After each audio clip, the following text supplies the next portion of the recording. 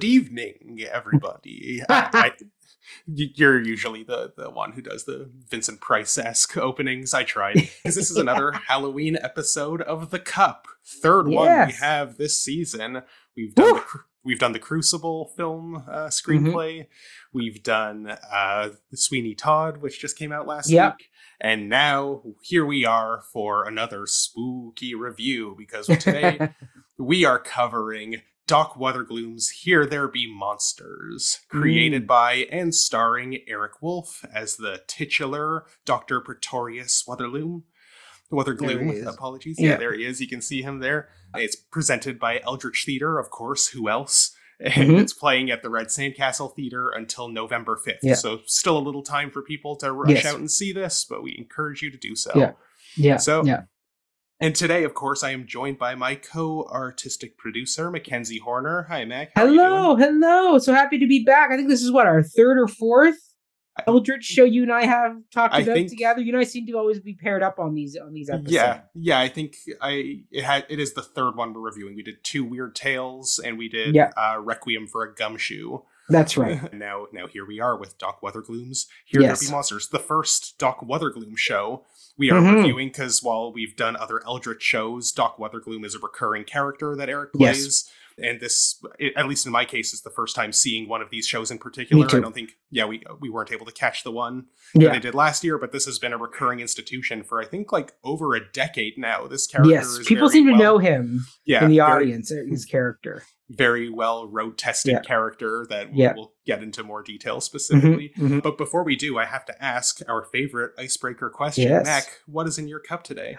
Well, Ryan, I am drinking some of my Crystal Light, my regular grapefruit tangerine Crystal Light, but I'm drinking from a new mug. It is I'll put it up here so you can see it.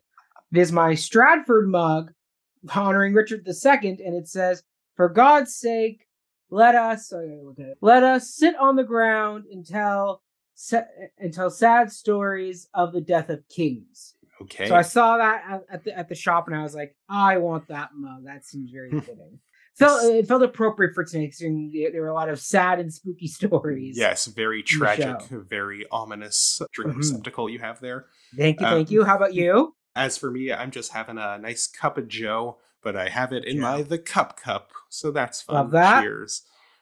Okay, so before we get into Spoiler Town, Mac, do you want to kick us off with just a brief description of what this show is about? Oh, yes, because normally you do that, so we're swapping roles tonight. When you're hosting, you toss it to me. If I'm hosting, I will toss it to you. Well, let me see how well I can summarize this here, because there was a lot that went on in this. Doesn't have to be a full synopsis, just like a brief, what are people in store for? Got you. Okay. Yeah, so Doc Wuthergloom.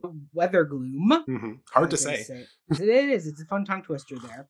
So he has returned to us, and he is trying throughout the show to sell us his book of monsters. Oh my God, the book is blending in with your green screen. That is funny. Well, because it's a green book. It is a green book. So there you go. And look, there's air. Yeah. Come on. For those listening to this as a podcast, this is just nonsense, this segment, what is happening. Yes. But for those seeing it on YouTube, that is the book. It is a field guide because, as the title suggests, Here There Be Monsters. And basically, it is Doc Wuthergloom going through tales of these creatures, as it were, that, appear around Toronto and in the North Americas. There was, the red cap pixies. We had, there was the subway one that lived in the TTC tunnels. There was the suburban Sasquatch. Yeah. So basically, he goes through and tells all these wonderful tales using magic and puppets. And there's one kind of through line story that is all about this one little boy who wants to ride the roller coaster. So he starts doing some dark magic to make himself grow. Ultimately, he chickens out of riding the roller coaster even after he obtains his few inches he needs to ride the ride. And then on his way home, he's accosted by a red cap pixie, and he has to tell this pixie stories to survive. So that's kind of the story in general. And throughout it, there are fun audience participation, magic tricks in there too. I will say this time around, I got to be involved in some of the magic. You were the VIP of Apparently, our particular showing. Me and pointy ears over there. Yeah, you got picked on more than once. Yes. I don't know. Do you want to save the specifics of that for the spoiler zone? Okay. We'll save that for the zone. I will say it was myself and a younger audience member named Pointy Ears. Who was quite a wonderful smartass, I have to say.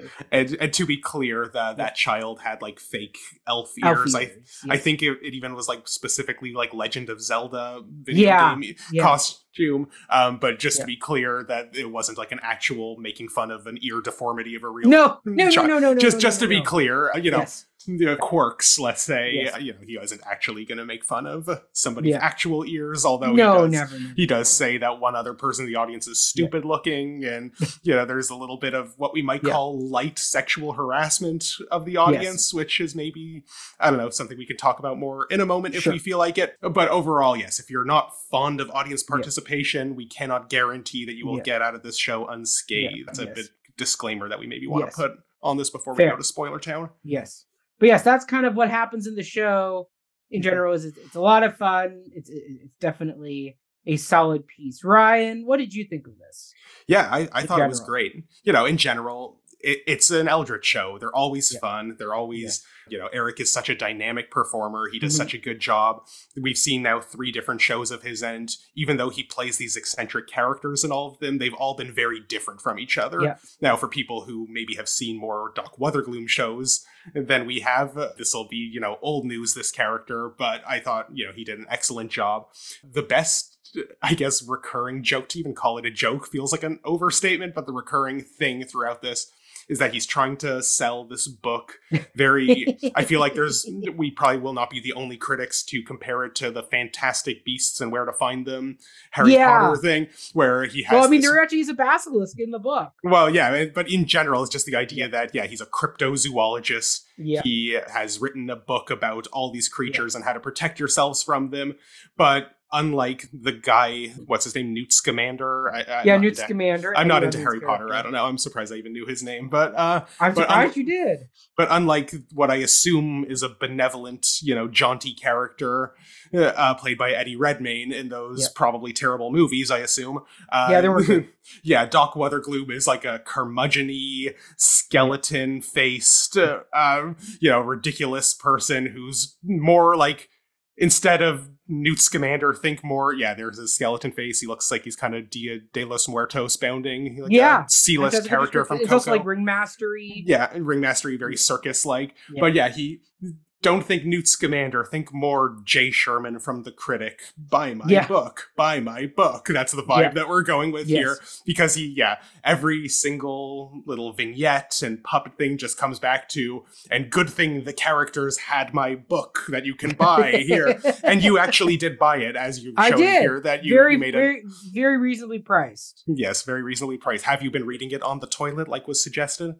I have glanced through it just to see some of the creatures that are in there. I mean, the basilisk is one that I recognize from Harry Potter. And I mean, it is described as a half snake, half chicken creature, which I'm like, that's definitely not in Harry Potter. Just full snake in Harry Potter. Also, like, the basilisk as a beast precedes Harry Potter. Like, it does. It does. But I think most people in the world will know it for the Chamber of Secrets nowadays versus the mythological origins of it. But no, like this book is great. It's got illustrations and it's got fun little write-ups on all these creatures. It's just a lot of fun. There you got chupacabras in here, like they got all types of really interesting things. Some things we've already heard about in other shows, like elder things. Yeah, there's a lot of Lovecraft business recurring throughout all of the Eldritch shows. Yeah. Yes. So they get into all that, and it's a lot of fun. Like, clearly, so how kind of like sometimes movies will have like tie-in character written books. Like I remember when Anchorman was coming up, they had like somebody write like a Ron Burgundy style book. Yeah, that's funny. Yeah. Same thing there, where like whoever wrote this clearly had a lot of fun coming up and writing all these monster descriptions in the book. So yeah, that's kind of just my general appraisal. I think it's a lot of fun. If you've liked other Eldritch shows, this is very much within the same vein. Yes. If you've never seen an Eldritch show before, there's a lot of great things that I think this would very easily serve as an introduction to the brand, and of course to the character of Doc Wuthergloom, for whom this was an introduction for us when we thought it was, very accessible. Very accessible. There's not like, even if there are in jokes and fan service that maybe other people would appreciate more than us, we didn't feel like we were at a disadvantage for not coming in with that.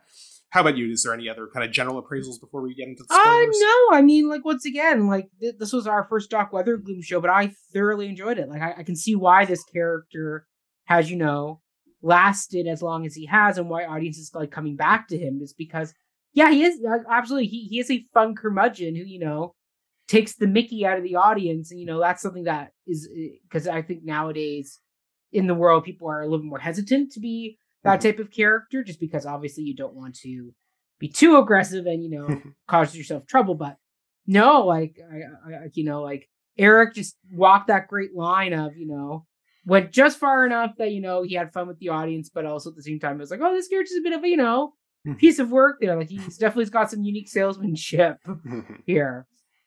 But yeah, I never felt uncomfortable, like, being called upon or anything like that. Like, I feel like he liked to single people out, and, the kid loved being called pointy ears and kind of riffing with him as well. Like, he was absolutely pointing at his dad or guardian, whoever was taking him to the show or them to the show. And like, so, it was all that type of fun stuff there. And every person who came up was really well involved. So I would say, like, don't be afraid to be involved. Like, usually Ryan and I try to avoid being involved, but in this case, somehow it was unavoidable somehow. And it's Red Sandcastle. It's a small house, and there's a lot of instances of audience participation in this show. So there's a statistical likelihood that if you go see this, you might get called upon. Yes, exactly. So no, I see it's a lot of fun. Get on out there. It's a fun, great Halloween themed show. And there were kids, like, it's not too adult. I mean, obviously some of the puppets are behind us are, a little Tim Burton-y, a little creepy. So, if you have kids who may get scared a little more easily, I would say, just kind of show them some of the images of the puppets that they may be running into, just how they may know. But, Eric does such a great job with all that. They're so captivating that, the imagery is great. So I would just highly recommend it. So there we go. That's great. We neglected to decide upon a spoiler image for those watching. I would say YouTube spoiler top hat. Okay, spoiler top hat it is. So because he does use the top hat quite a bit. Yes. So before we put up that top hat, I'll remind you all that Doc Wuthergloom's Here There Be Monsters by Eldritch Theater is playing at the Red Sandcastle Theater in Leslieville until November 5th, 2023, for those watching this in the distant future. So check it out. You will not be disappointed. And now Top Hat is on the screen. That's right. Spoilers from here on out. Yes. So I feel like the best place to start with the spoilers is because, as we hinted, you were, quite participatory in this one. So yes, I was. Do you want to walk us through how you were used and abused by the show? Sure. I'm trying to remember which one came first. Well, there were two main instances. Yeah, first was the one where the hamsters murdered your family, which out of context that's right. Yeah, so would make no sense. In that case, it was. In that case, that particular trick was a lot of fun because basically it was kind of this mind-reading machine that he has that he brings out, and so he gives you a piece of paper that looks like this. I'll show that. Okay, you kept it. That's good. I did. But basically, it has all these different things that dreams that could be well conceived. Very common dreams is how very common dreams. Keep that very in mind common dreams. Like seduced by a snake, chased by a monster, chased by vengeful eggs, lover possessed by a dead cat, eyes growing on genitals. Yeah, and course, all the usual dreams that we all have all the time. Exactly. And then of course, hamsters murder family.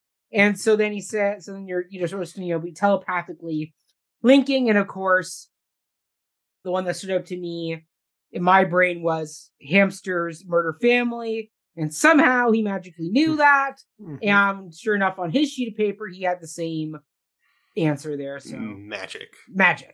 Yeah. Don't know how he did it. Don't care to know. The magic is just embracing in the moment. So, and that's something that I've consistently loved because there's at least certainly, I forget if there was any like magic tricks of this kind in Requiem for a Gumshoe, but definitely in Two Weird Tales there was a lot of it. And we talked about that. Yeah, and I love how the tricks are all very simple, but I legitimately have no idea how he does them. Yep. Like, that's because they're not like blow you away, make a train disappear kind of like magic tricks, but they're very easy to conceive of things, but I cannot conceive of how he does them. And I think that is just a testament to his sleight of hand and trickery of that he is able to. And something that I was thinking of saying pre-spoiler, but I feel like it's better to say here, is that I kind of feel like this is a magic show first and foremost. Of course. Because so much of the plot is just patterned around setting up the next trick. Yes.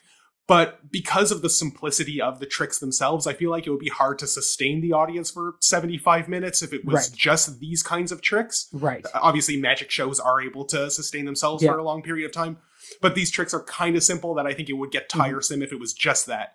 So, like, I don't know if it is a chicken or egg thing. Did he want to do a magic show and then came up with this as like a framing device for it?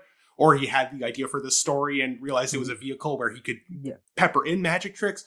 But I think they complement each other so well that the tricks, even though they are very clearly interjections into the story does a good job of setting them up. And the story is entertaining enough in its own right that it facilitates that it becomes a welcome a surprise that, oh, yay, another trick, as opposed to like, I'm a magician, here's a trick, and here's a trick, and here's a trick. I don't know if you have a similar thought or if anything. Yeah, I mean, like, once again, well, one of these days we'll have to get Eric on for an artist interview. Yeah, we should. Who knows, right? Maybe you'll host that one. Sure. Yeah, Eric, but I mean, just to ask him about his conception of his process here, because I imagine that it's a bit, because clearly Eric loves mythological creatures and things like that. He has a good affinity for them. So I'm sure he's coming up with ideas and stories to tell, and then he also has, these magic acts that he also is working on. So it's like, okay, well, what combines well together, and just a bit like that mix and match system. Because the stories were always fun, and I mean, at some points, the Red Pixie's like, hold on a minute here, that story had nothing to do with that magic trick. You're just, stalling for time, so the fact that it's like there's a few characters that I should call out, the fact that the stories kind of end one way and then kind of the magic takes over for a bit, and then we go back to the story again there. But like I would say compared to the what's the one, the Two Strange Tales that we did, where we commented on where we commented in that one, and that sometimes the magic acts went a bit longer. This show, the magic acts were quite well paced and never kind of felt like they dragged the show. They always kind of felt like a good formula that he's kind of crafted here. And I think something I would add to that, because you're right, I forgot that we had commented on that in that show in particular. Yeah. But I think what's different about this one is that one was obviously a pair of literary adaptations, one by Kafka, one by Lovecraft. So I think conceptually it is a literary adaptation first and foremost, and then interjecting the magic tricks feels like, okay, we're taking a break from finding out how Gregor Samsa became a cockroach, and now we have a magic trick. So, but because this show isn't based on any at least well-known literary source, that to my knowledge, there's it's very anthology based, so maybe some of the individual vignettes are based on a particular story. But because there's no recognizable story that, I came here to see Kafka or Lovecraft or Snorri Sturluson, as Requiem for a Gumshoe was, I think it allowed itself to be a magic show first and foremost, whereas the magic always felt like a bit more of an intrusion into Weird Tales. Right. Yeah, exactly. And then I'll say I was part of the other magic trick. Yes, sorry. As well. Return to that. Yes, yes. So the other magic trick involved the tale of Edward Mordrake, who is a real historical figure who did have a face growing on the back of his head. And he does get his history right, that Edward Mordrake did say that, the face was whispering to him in his head, and he ultimately commits suicide because of that. So obviously then you get into the whole idea of everybody has a face, a dark side that grows in the back of one's head. Of course, so all of us do. No, exactly. So really, in this case, we don't all have that. Not just what? me. What? So in that case, he called upon a female audience member, had her come up to the front, sit up there, and then it was find the person in the audience. It looks like an evil twin, and sure enough, she chose me commenting on my balding head. Somehow Yeah. that was what drew her attention Mhm. to over to my seat. So then it was, come up with the names of the people, and she chose Desdemona as her evil person's name. So basically, he's doing card tricks with this one. So she had the 9 of clubs, which she says is a very good, wholesome card to pull out, and then she does. And then basically we do it again, and because I was picked, I had to hit stop. And of course, I get 2 of diamonds. And he's like, and he of course says all the things that are horrible. That this is a bad ominous card, and then basically we write our names on either card, and then basically he then does some other tricks with the deck, and ultimately what ends up happening is the cards get stuck together in the deck, which I have it here in my hand, and now that I have it in better light, I still cannot figure out how he did it. Yeah, it is not 2 cards taped together as he insisted. It was not. Yeah, it's impressive. It is literally like a deck of cards. And that is your handwriting. That is my handwriting. Half of Desdemona that you have on there. Yes. It's very impressive. It's a trick that I still have not figured out. I'm sure there is a solution to it, but I have no desire to learn it. Once you learn it, the magic disappears. You've seen The Prestige, I assume. It's such a good movie. Yeah. One of my favorite Christopher Nolan movies. Yeah, agreed. Also based on a book. Yeah. Magic. Yeah. There we go. Okay, so those were the unfortunate instances where you got roped into it. Was there next time Ryan has to be involved? As I've said in previous reviews of shows with audience participation, I'm always very happy when I can just. Yeah. I love shows with audience participation, but there's always a trepidation on my part of I would like to continue watching people participate without getting picked or harassed myself. Save it for the actors. If Jill was there, she'd be raising her hand in the front row. Very much so. Yes. So were there other particular tricks or stories or interludes that you thought were worth shouting out? I mean, I really enjoyed the puppet one that's behind us. That was kind of the creepy woman one where he ends up when he has the magic box and he's turning it, but it's empty. But collects stone creatures. It was just creepy, and it was just great the way they did it there with the reveal of the tentacles under the dress, and it was a lot of fun. That was a fun story there. So that was one that definitely stood out to me. Yeah, the puppets once again, he always has amazing puppets. Yeah. I love how bloodshot all of their eyes are. Even if they're playing literal children, these puppets have seen some stuff even before we get to the part in the story where they actually do see some stuff. Yes. It's such a unique aesthetic. I think they're creepy yet somehow intriguing and beautiful at the same time. Yeah. Right? And then even the other one that was the suburban Sasquatch story, because it's the whole thing of the bully and bullying this nerd, so the nerd tries to put a hex on him, but the bully kind of outsmarts him by putting the kick me sign on with the evil sign on it. So that was a genuinely good plot twist in one of these little vignette stories that you don't expect to have that much ups and downs in the story. Exactly. So every story was fun. I would say probably the one that I don't want to say weakest, but one that maybe didn't quite hit me the same way was the one all about the TTC guy.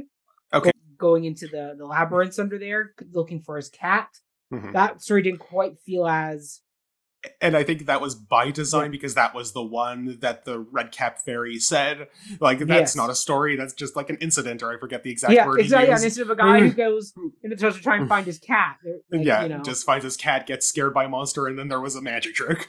It was the one that... Exactly. So I'm glad that Eric kind of called that one out. Yeah, and I don't know if he deliberately underdeveloped that story so he could make that joke, or he realized I can't think of a good end for this story, so I'll just kind of hang a lampshade on it and have a good laugh.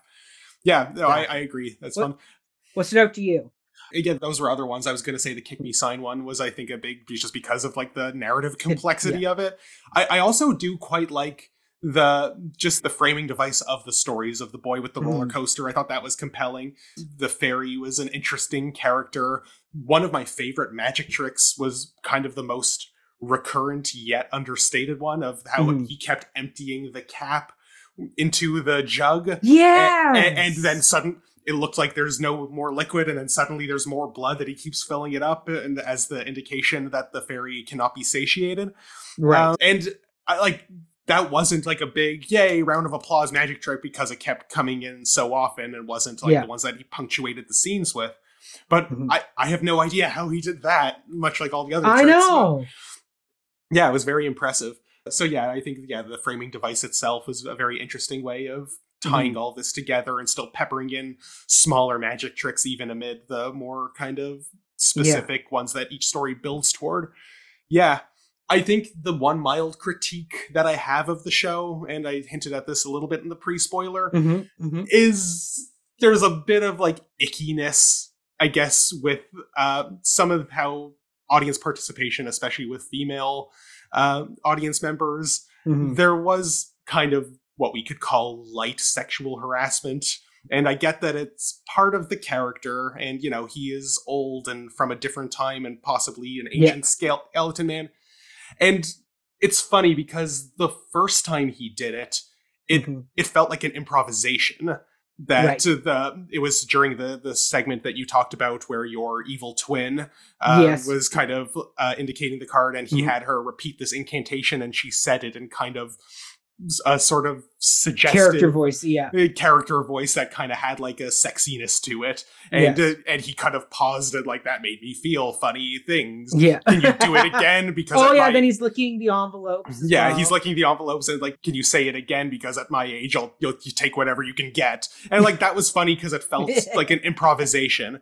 But then there was kind of more of those, the envelopes, as you mentioned. There was another one where a different member of the audience, he said, like, imagine yourself in this field and be naked in your imagination for my entertainment. And and that one didn't feel improvisational. That definitely felt prescribed. And I don't know, like, I get it. It suits the character, but, you know, you don't necessarily want to make your audience uncomfortable in that way. You can make them uncomfortable because like, are you going to pick me for participation? But like, I think it would even be more funny if this weird curmudgeon-y skeleton man was strangely progressive. Like one of the shows that I saw that we reviewed in our Fringe Roundup earlier this year, Retrograde, as I mentioned at the time, that one of the characters in that was someone who we would think of as very conservative, a big fan of Elon Musk, you know, seems like he's, you know, out of lockstep with the zeitgeist. But then when another character tells him that they use they, them pronouns, this character has no problem just adjusting to that very easily and goes from saying broski to they ski. And it's very funny because you don't expect this character to be so progressive. So I think, I don't know, I get where this element comes from in Doc Wuthergloom's characterizations, but I think, and again, this is a character that has existed in the theater for a long time, not just fictionally as an ancient skeleton man. So maybe these are things that are remnants from a characterization that was conceived a decade ago, but maybe there are ways to evolve this character into the current decade. I don't know. Do you have any thoughts about this? I've rambled about it for a little bit. Yeah, I mean, look, it didn't make me once again, I'm a male, so yeah, and you weren't harassed in this way yourself. I was not. I mean, like, you did have to participate. I did participate. I was never harassed in quite this way. I mean, we say harassed, but you know, I don't know if the harass is the right word, but you know, like, sure, singled out. I mean, as a male audience member, I never thought it was too icky because the women seemed to be okay with it and were kind of playing the game with it. Like, they didn't put watching the women in the audience. They never, you know, gave too many signs of uncomfortability. So that's where I went, okay, you know, like she, like, the lady who was licking the envelopes, who was my double-faced partner there, like, she kind of seemed to be enjoying herself and was having fun with it. So I went, okay, well, if she's having fun with his comments, then I'm okay. Like, she didn't seem to be making faces or shifting uncomfortably. She seemed to be enjoying her volunteer time on the stage. So I felt okay. So I don't know if Eric watches the audience reactions to see what's going on. I assume he does, because a lot of his shtick was with the audience comments and nicknames and things like that are improv because you can't plan them. So like, yeah, like, there's the one guy in our row who he kept calling stupid because he asked for talent. You know? He called him stupid before he asked for talent, mind you, when he handed him the paper to write that wish. And then somebody asked for an apple. Yeah. Which, you know, something you could buy for like 95 cents. I give you magic. Yeah. Okay. I think I see what you're Yeah. saying. Yeah. And I guess, harass is probably the wrong word. Yeah. Sexualized, I guess, is probably more Mhm. neutral way of describing what I've noticed here. I guess the one thing I would say to your response is that, yes, I get that Eric is very perceptive of his audience, Yeah. and maybe he would dial it back if he felt that the audience was not responding to it.